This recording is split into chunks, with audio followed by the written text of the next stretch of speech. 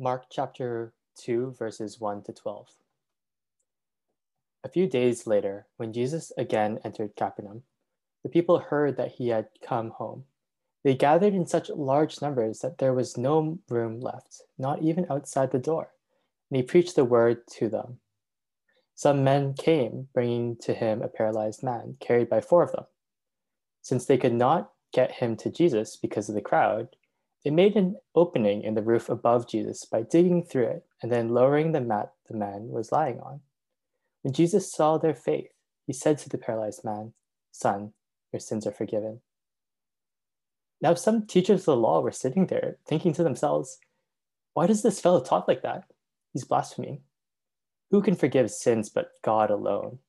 Immediately, Jesus knew in his spirit that this was what they were thinking in their hearts, and he said to them, "Why are you thinking these things? Which is easier to say to this paralyzed man, 'Your sins are forgiven,' or to say, 'Get up, take your mat and walk'? But I want you to know that the Son of Man has authority on earth to forgive sins." So he said to the man, "I tell you, get up, take your mat, and go home." He got up, took his mat, and walked out in full view of them all. This amazed everyone, and they praised God, saying, "We have never seen anything like this." This is the word of the Lord. I'm very excited to have Dr. Kent Anderson here with us today. I was just telling my wife this morning, I'm really excited that he's able to have some time to come in and share the Word of God with us. He's the president-elect of Providence University College and Theological Seminary in Manitoba, where he's going to begin his work on June 1st. So I gather he's packing up and getting ready to make the move. He's previously served as the president of Northwest Seminary and College, and he was the professor in homiletics, where he has served for more than 25 years. He's married to Karen for 37 years, and Karen, as I read on the website, I believe she's a chaplain to seniors at Shannon Oaks and Clarendon Court, which are both pretty close to LLC. We drove by those care homes with our lights when we decorated our cars this past Christmas, so they're pretty close by. And together they have 3 adult children and 4 grandchildren. Dr. Anderson has written quite a few books, and most recently is Integrative Preaching and Choosing to Preach, which a little bit of a plug. I got right here. That's the reason is because Pastor Howard and I, we both had the privilege to sit under his teaching at Acts Seminaries, and his teaching has definitely shaped a lot of the way we understand preaching and the way that we preach. So maybe you'll see, hopefully, some similarities as well.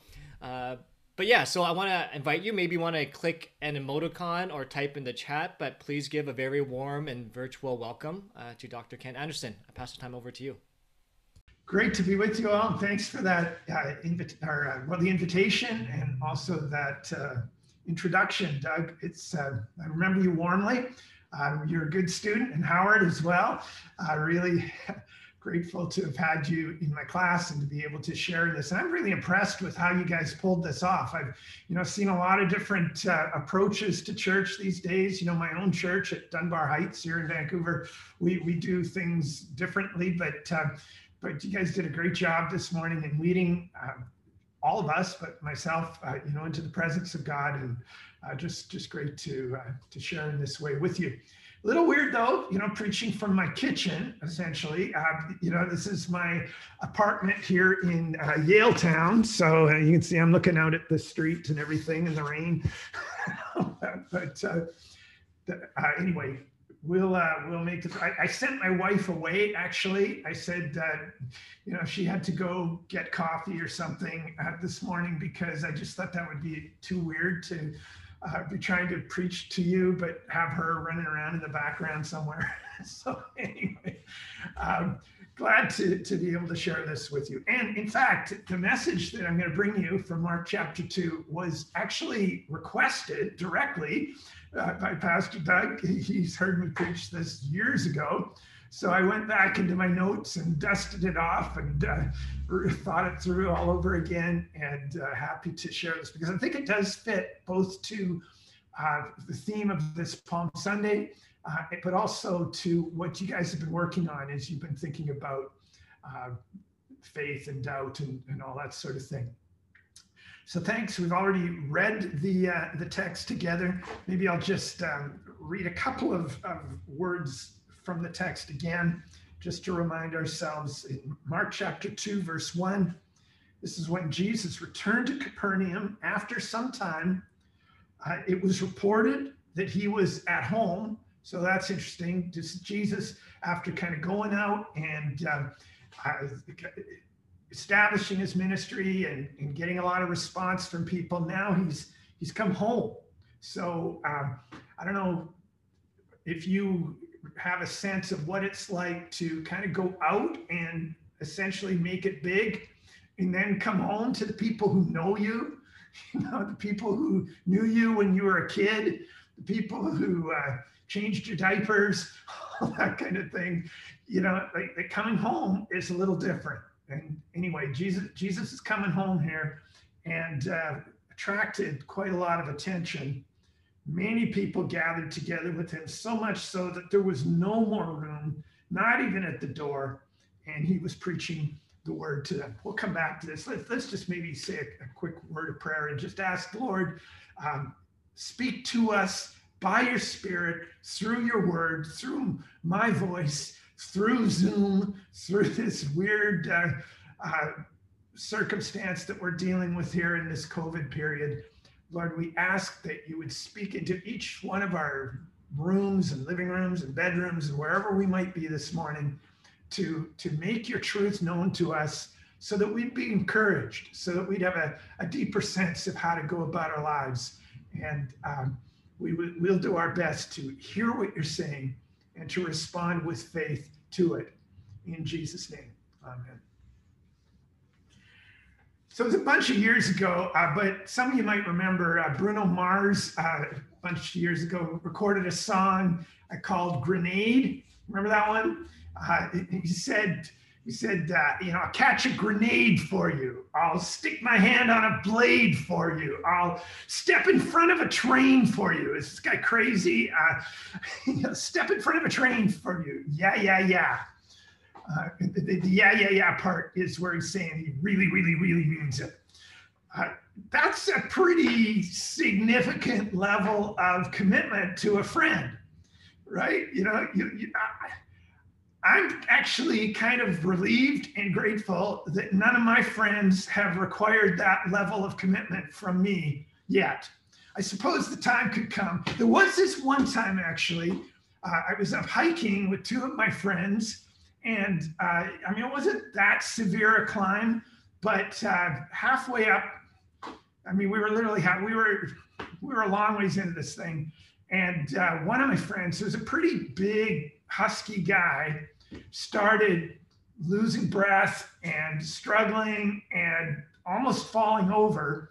And it was at that moment that he announced to us that he had recently, like within the last week, just got over pneumonia. And I thought, you might have wanted to tell us that before we started on this journey, because my other friend and I were looking at each other thinking, what are we going to do? How are we going to get this guy down off this mountain? We were imagining trying to find ways to carry him. Well, fortunately, he was able to recover all right, and we didn't need to carry him down. Wasn't sure how we would be able to manage that anyway.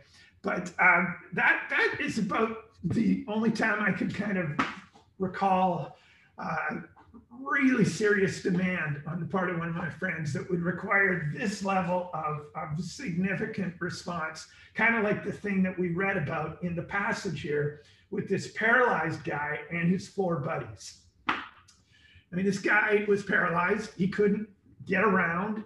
This was a long time ago, as you're aware. Didn't have any electric scooters, didn't have wheelchairs or anything like that. This guy had a mat. He had a mat, like a little piece of carpet or something like that. And he had 4 buddies, these friends of his. I want to just note here, actually, that I think that that's pretty significant. I've known some disabled people in life, and I just, without getting too carried away and making too much generalization here, I will just note that people who are experiencing this level of disability, it's not always easy to find friends, right? You know, it's hard for all of us, but people with that kind of a situation, you know, to find the kinds of friends that would go this kind of distance to help them out, that's kind of a big deal. So this guy, I'm going to imagine that he had a great personality, or maybe a really good sense of humor or something like that. But he had these friends who are willing to go to great lengths in order to serve him. So Jesus is coming back to town, and he's in the news, right? Like, he was well known at this point. Everybody's talking about him. He's on the top of your Twitter feed, like, every day. He's trending because he's been traveling around, and everywhere he's going, he's saying things that nobody had ever heard before. He's gathered crowds, and he's healing people. And now he's coming home. He's coming to town. And I'm imagining these four friends with their paralyzed buddy, and one of them says, "Hey, guys, have you heard about Jesus? He's coming home." "Yeah, that's amazing. We should try to hear him." And then one of them says, maybe Jesus could help our buddy here with his paralysis. And somebody says, "Really? Yeah, you think? Well, yeah, we're hearing these stories. It sounds crazy, but worth a shot, right?" So they say, "Yeah, we're up for it. So let's go." So they each grab their corner of the mat, and they carry their buddy, I don't know how far, but far enough that everybody else in the crowd is passing them. I mean, because you're not moving very fast when you're carrying a guy on a mat. And they get to the house, and they're too late, right? Because everybody else has been moving faster than them. The house is full. The text says it's so full that you can't even find room out the door. So these four friends, they look at their paralyzed buddy lying on the mat, and they say, "Dude, we tried. Sorry, you know, we gave it a good shot. We got here as quick as we could. I'm sorry. This is, you know, it just is what it is." Somebody's phoning me right now, so I'm going to decline that. This is weird. Okay. So anyway, so they get their friend to Jesus, said, "Sorry, we tried our best, but we can't get in." You know, one of them says, "Well, hey, you know, why don't we just kind of camp out here by the roadway, sort of near the front door, and maybe Jesus will notice us when he leaves later on." And then one of the other friends says, "Nah, I think we can do better than that. But there's got to be a way. There's got to be something we can do. We can't let this get in the way of our friends' need and Jesus' power. So let's see what we can do." So he starts moving around the house, trying to find some alternate way into the place. And you know, sometimes when you read these passages in Scripture, you got to use your imagination a little bit. You know that? Because these stories in the Bible are pretty light on the details sometimes. And so, you know, you have to use your imagination a little bit to think about how this actually went down, right? So they're trying to figure out how to get in, and somehow they end up on the roof of the building. How did they get from the front of the, you know, from the driveway to the roof? I'm not really sure. You know, maybe there's a stairway or a ladder or something. But remember, this guy's paralyzed. They got four guys and a mat. Somehow they got him up onto the roof. You know, I'm imagining, you know, maybe there's a ladder or something. So one guy goes partway up the ladder, grabs the friend's arms. Others are down below, kind of trying to push him up. And they're just, whatever you got to do, man, because we got to help this guy. And so somehow they got to the front of the top of the building. They're up on the roof, and they're looking for a way in. Like maybe there's a window, a skylight or something like that, or an opening. You know, I don't know how they did the construction back in those days, but there's nothing. There's nothing. There's no way in. Again, we tried, man. Like, we got you like as close as we can. Maybe if we're really quiet, we can hear him somehow. If it's me, I'm thinking, okay, we got him up here. How are we going to get him down? You know. But one of the friends, he's he's not even going to stop at that. He's looking around for, I don't know, some tool, some instrument, something that and so he finds like a stick or a hammer or something lying on the roof here, and he just starts beating on the roof. And another one of the friends gets the idea and starts grabbing and tearing at roofing materials, whatever it is they used. I mean, you got to understand, there's 5 guys on this roof now. And so it's not like this was just like palm fronds and, this was a solid enough room to support the weight of these 5 guys. And so it would have taken some pretty serious effort to create a hole. And, now I want to shift your attention a little bit. We've been thinking from the perspective of the 5 guys on the roof. Now imagine yourself inside the house, okay? Imagine maybe that you're the owner of the house, right? And at first, you're kind of excited, right? Because this is my house and Jesus has come to my house. Like, that's pretty awesome, right? And all these people, and you're kind of proud of it, but then you start to get a little worried because there's a big crowd and, people are bumping into things, right? Like, hey, be careful, man. Like, don't, that thing on the, like you're putting away the vase that you don't want broken. You've got your eye on the silverware in the kitchen, whatever. You've got the Pharisees, the religious leaders who are standing up against the back wall with their arms folded, kind of looking grumpy. You've got just all these people. But the most significant, the most awesome part is you got Jesus. Jesus standing at the front of the room teaching. And you want to be concerned about the furniture, but you can't be, not really, because you're listening to Jesus and the stuff he's saying, like it's stuff you have never heard in your life, stuff that brings you hope, stuff that makes you think, stuff that offers insight in a way that, you remember what they said about Jesus when he preached and taught? They said he spoke as one who had authority. Like there was something about his voice, his manner, his tone, and the content of his preaching that just made you stop and listen. It's like you've got this little bell inside your heart, and it's kind of rusted and corroded, and a lot of gunk and junk around it, but somehow you're listening to Jesus, and that bell starts to ring a little bit. And you're recognizing that there's something here. There's something to this. I need to pay attention. And then you notice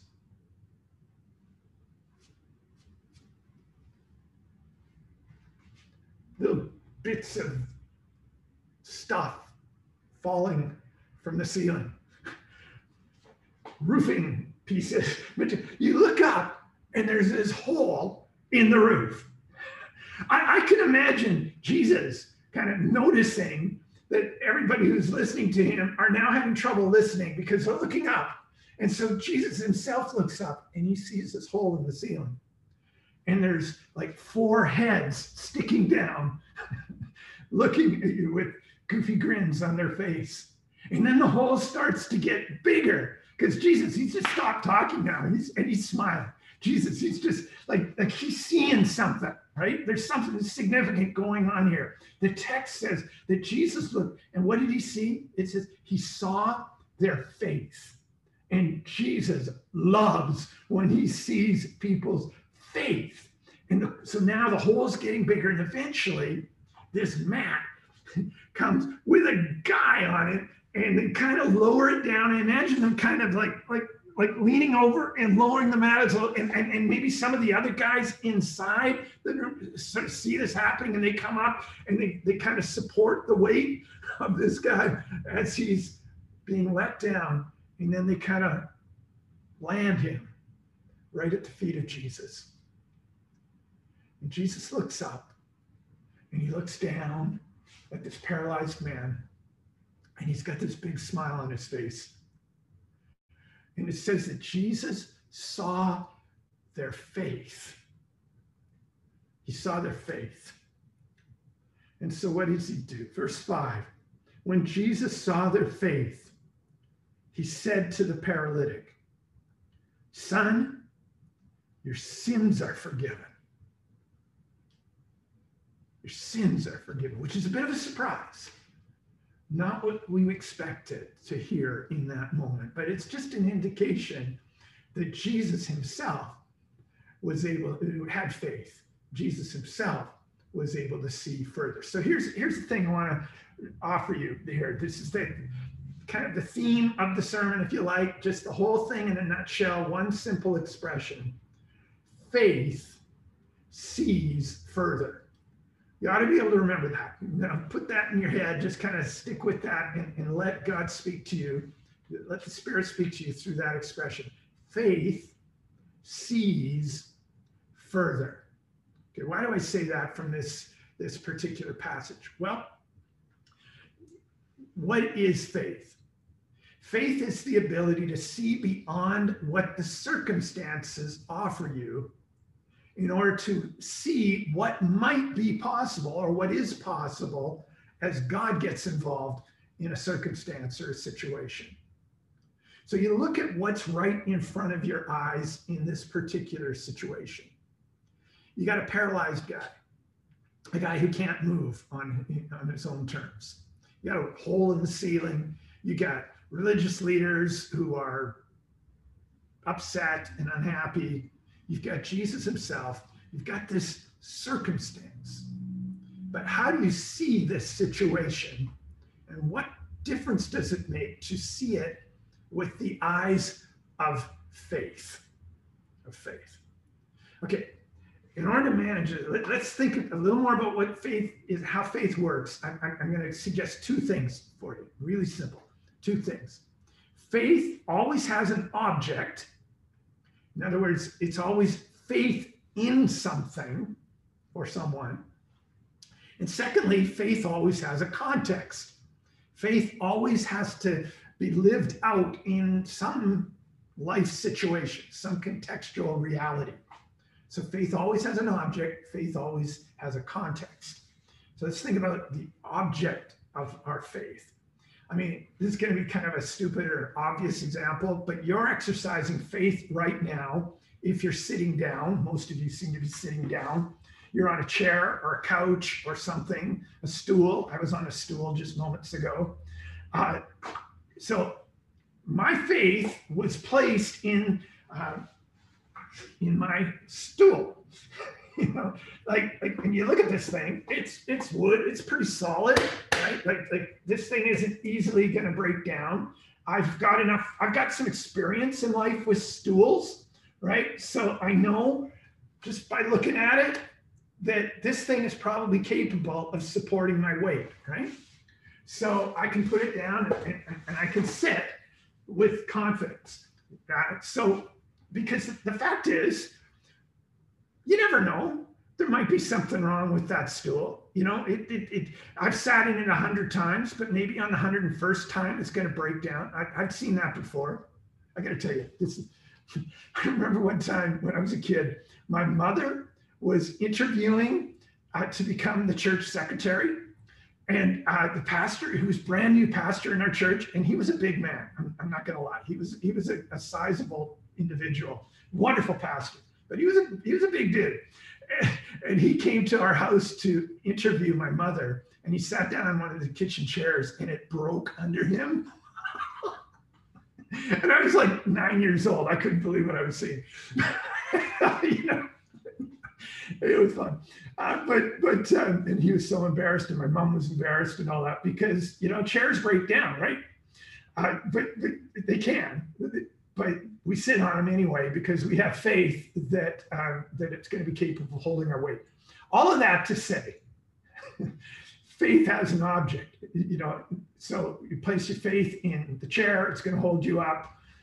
You know, you go out driving on the highway. Think about you're putting faith in the manufacturers of your car.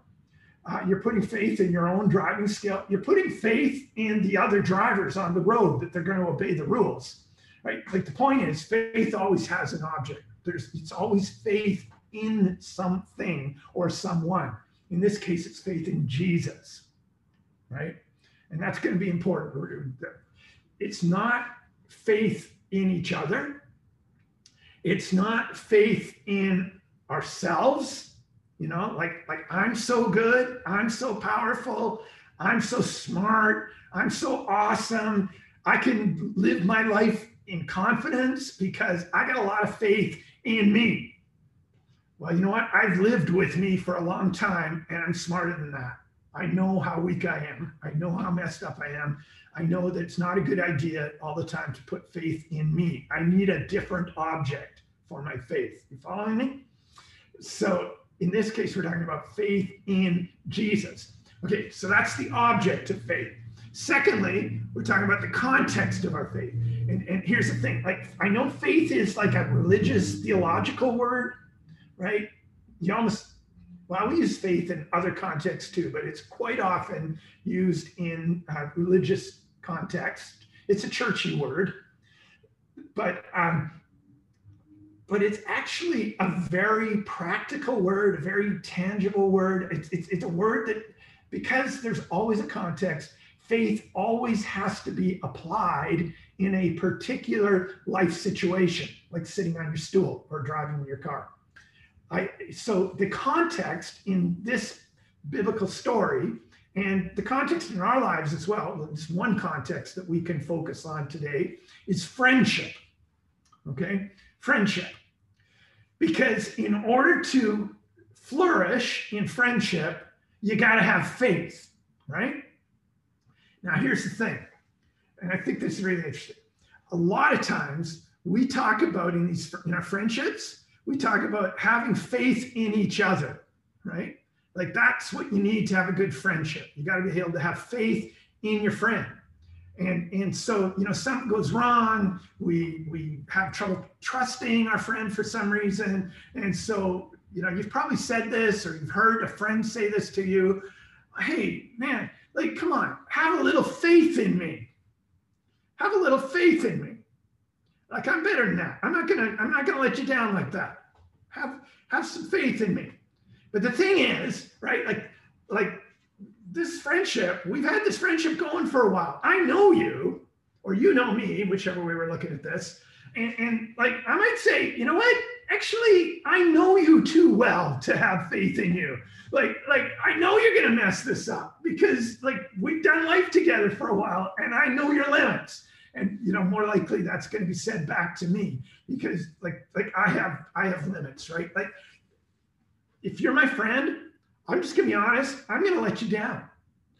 I don't want to, right? I don't intend to. It's not my purpose in life to let my friends down, but I will, right? Like you're going to need me and I won't be there, right? Like hopefully I will. Hopefully I'll be available to you if you call me or whatever. And by the way, feel free, you can be my friend. But call me if you want. But you know what? I will let you down because I am who I am, right? And I'm just trying to keep it real with this. So this idea of having faith in each other is going to eventually, at some point, let us down. You've probably experienced that, right? So here's the thing.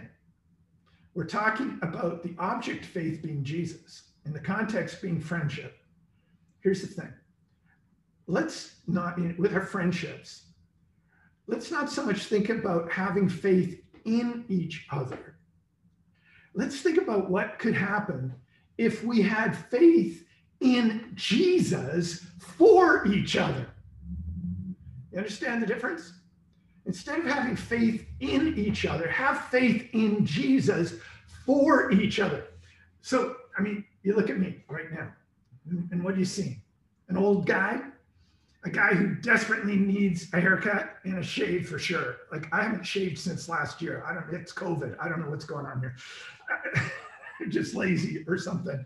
You're looking at a guy who could stand to lose a few pounds. A guy who's getting a little saggy around the eyes. You're seeing a guy who, despite Doug's wonderful introduction, maybe you're thinking, who is this guy? Like, why should I listen to him? Whatever. I present certain things to you in this relationship, I guess you could call it. that we're experiencing right now. I got my limitations, and so do you, by the way. You know, we all have these limitations. But what I'm asking, and what I'm always asking among my friends who know the Lord, is not that they would see me as I am so much, but that they might see me the way Jesus does. That they might see me not as the frail and failing and weakening, ever weakening person as I get older, but they might see me through the eyes of faith. That they might see further, that they might see what Jesus is doing in me, that they might see what Jesus is making of me, how Jesus will take the words, these words I'm offering even right now, and he will make them powerful for his glory. So we're not just looking at the circumstances, this paralyzed man, this man who can't even move himself, this man who needs other people to get him from point A to point B. Jesus looked at that man and he didn't see paralysis. He saw a man in need of forgiveness. Which is harder, Jesus said? To forgive the man's sins or to heal his disease? Well, it's a trick question, right? In some ways. And Jesus wasn't afraid to ask trick questions. I mean, it was a question designed to make you think. Which was harder? Well, on one hand, forgiving sins, you would say, a good theological answer, forgiving sins would be harder because in order to forgive sins, you have to be God. And that's, of course, why the religious leaders in the back of the room were upset, because they saw what Jesus was doing and they say, whoa, he's claiming to be God. That's exactly right. So that's hard. On the other hand, you could just say, your sins are forgiven, and who's going to know, right? It's just, but if I'm going to say, take up your bed and walk, then you better take up your bed and walk, or I'm going to look foolish. So, like I said, it's a bit of a trick question, but at the end of the day, it comes down to faith. When you look at Jesus, what do you see? When we look at each other, what do we see?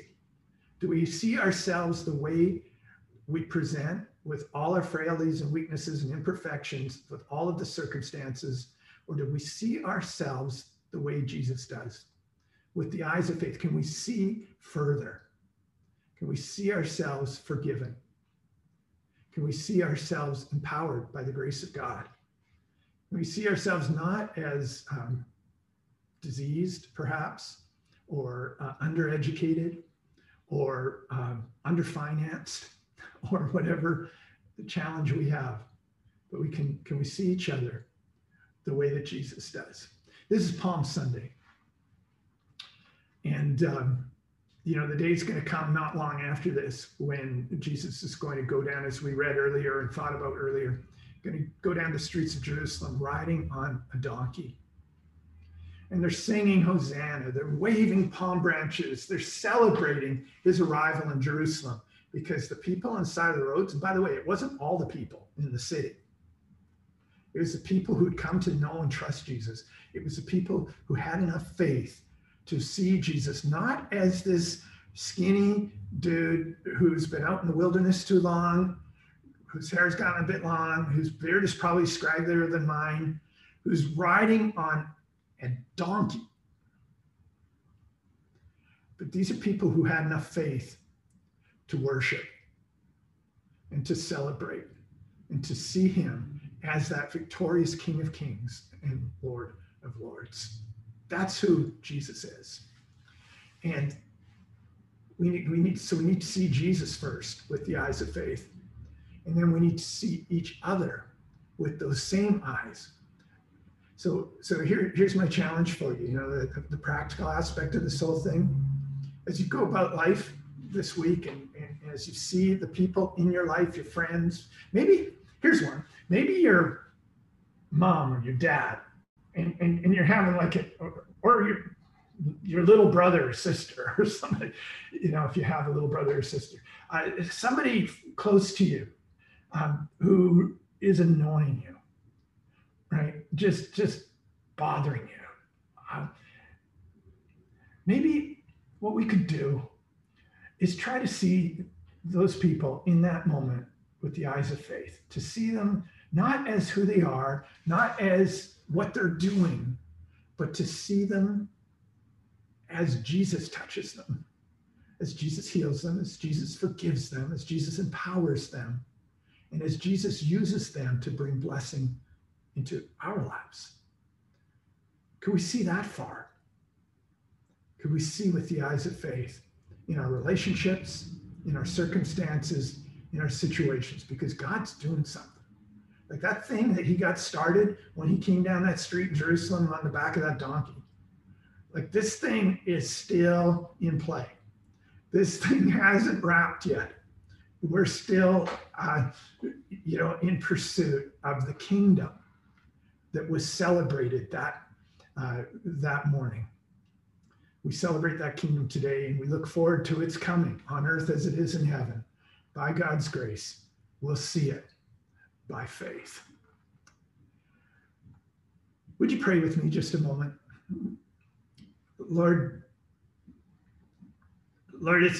as we were saying earlier, it's a messed up world. We were singing about that, Lord. It's a broken world. It's a world where a lot of confusion and a lot of people presenting themselves in ways that reveal just too much brokenness and inconsistency and worse. But Lord, we're trying to look at this world with the eyes of faith. We're trying to see further. We're trying to see your kingdom. We're trying to see what this world can be as you redeem it, as you restore it. We're trying to see each other, our friendships in that context as well. We're trying to look at each other, not as broken people requiring others to carry us through life. We're trying to see each other as forgiven people, as healed people, as purposeful people, as people touched and empowered by the same power that raised Jesus from the dead. For the sake of your kingdom, for the sake of your glory, and for our benefit as well. So Lord, I just pray for this church, Lord's Love Church, for Pastor Doug and Howard, for the team, for all the people who've gathered together with me. And I just pray that you would take this truth and speak it deep into everybody's heart and life and mind and soul and spirit, that we might get it in a way that we hadn't got it before, so that we might be able to not demand faith of each other, but offer faith to each other. Faith in you for each other. Because that'll change everything, Lord. That'll empower us. That'll be beautiful. That'll be beautiful because that'll be kingdom shaped. And we look forward to that, Lord. Your will be done.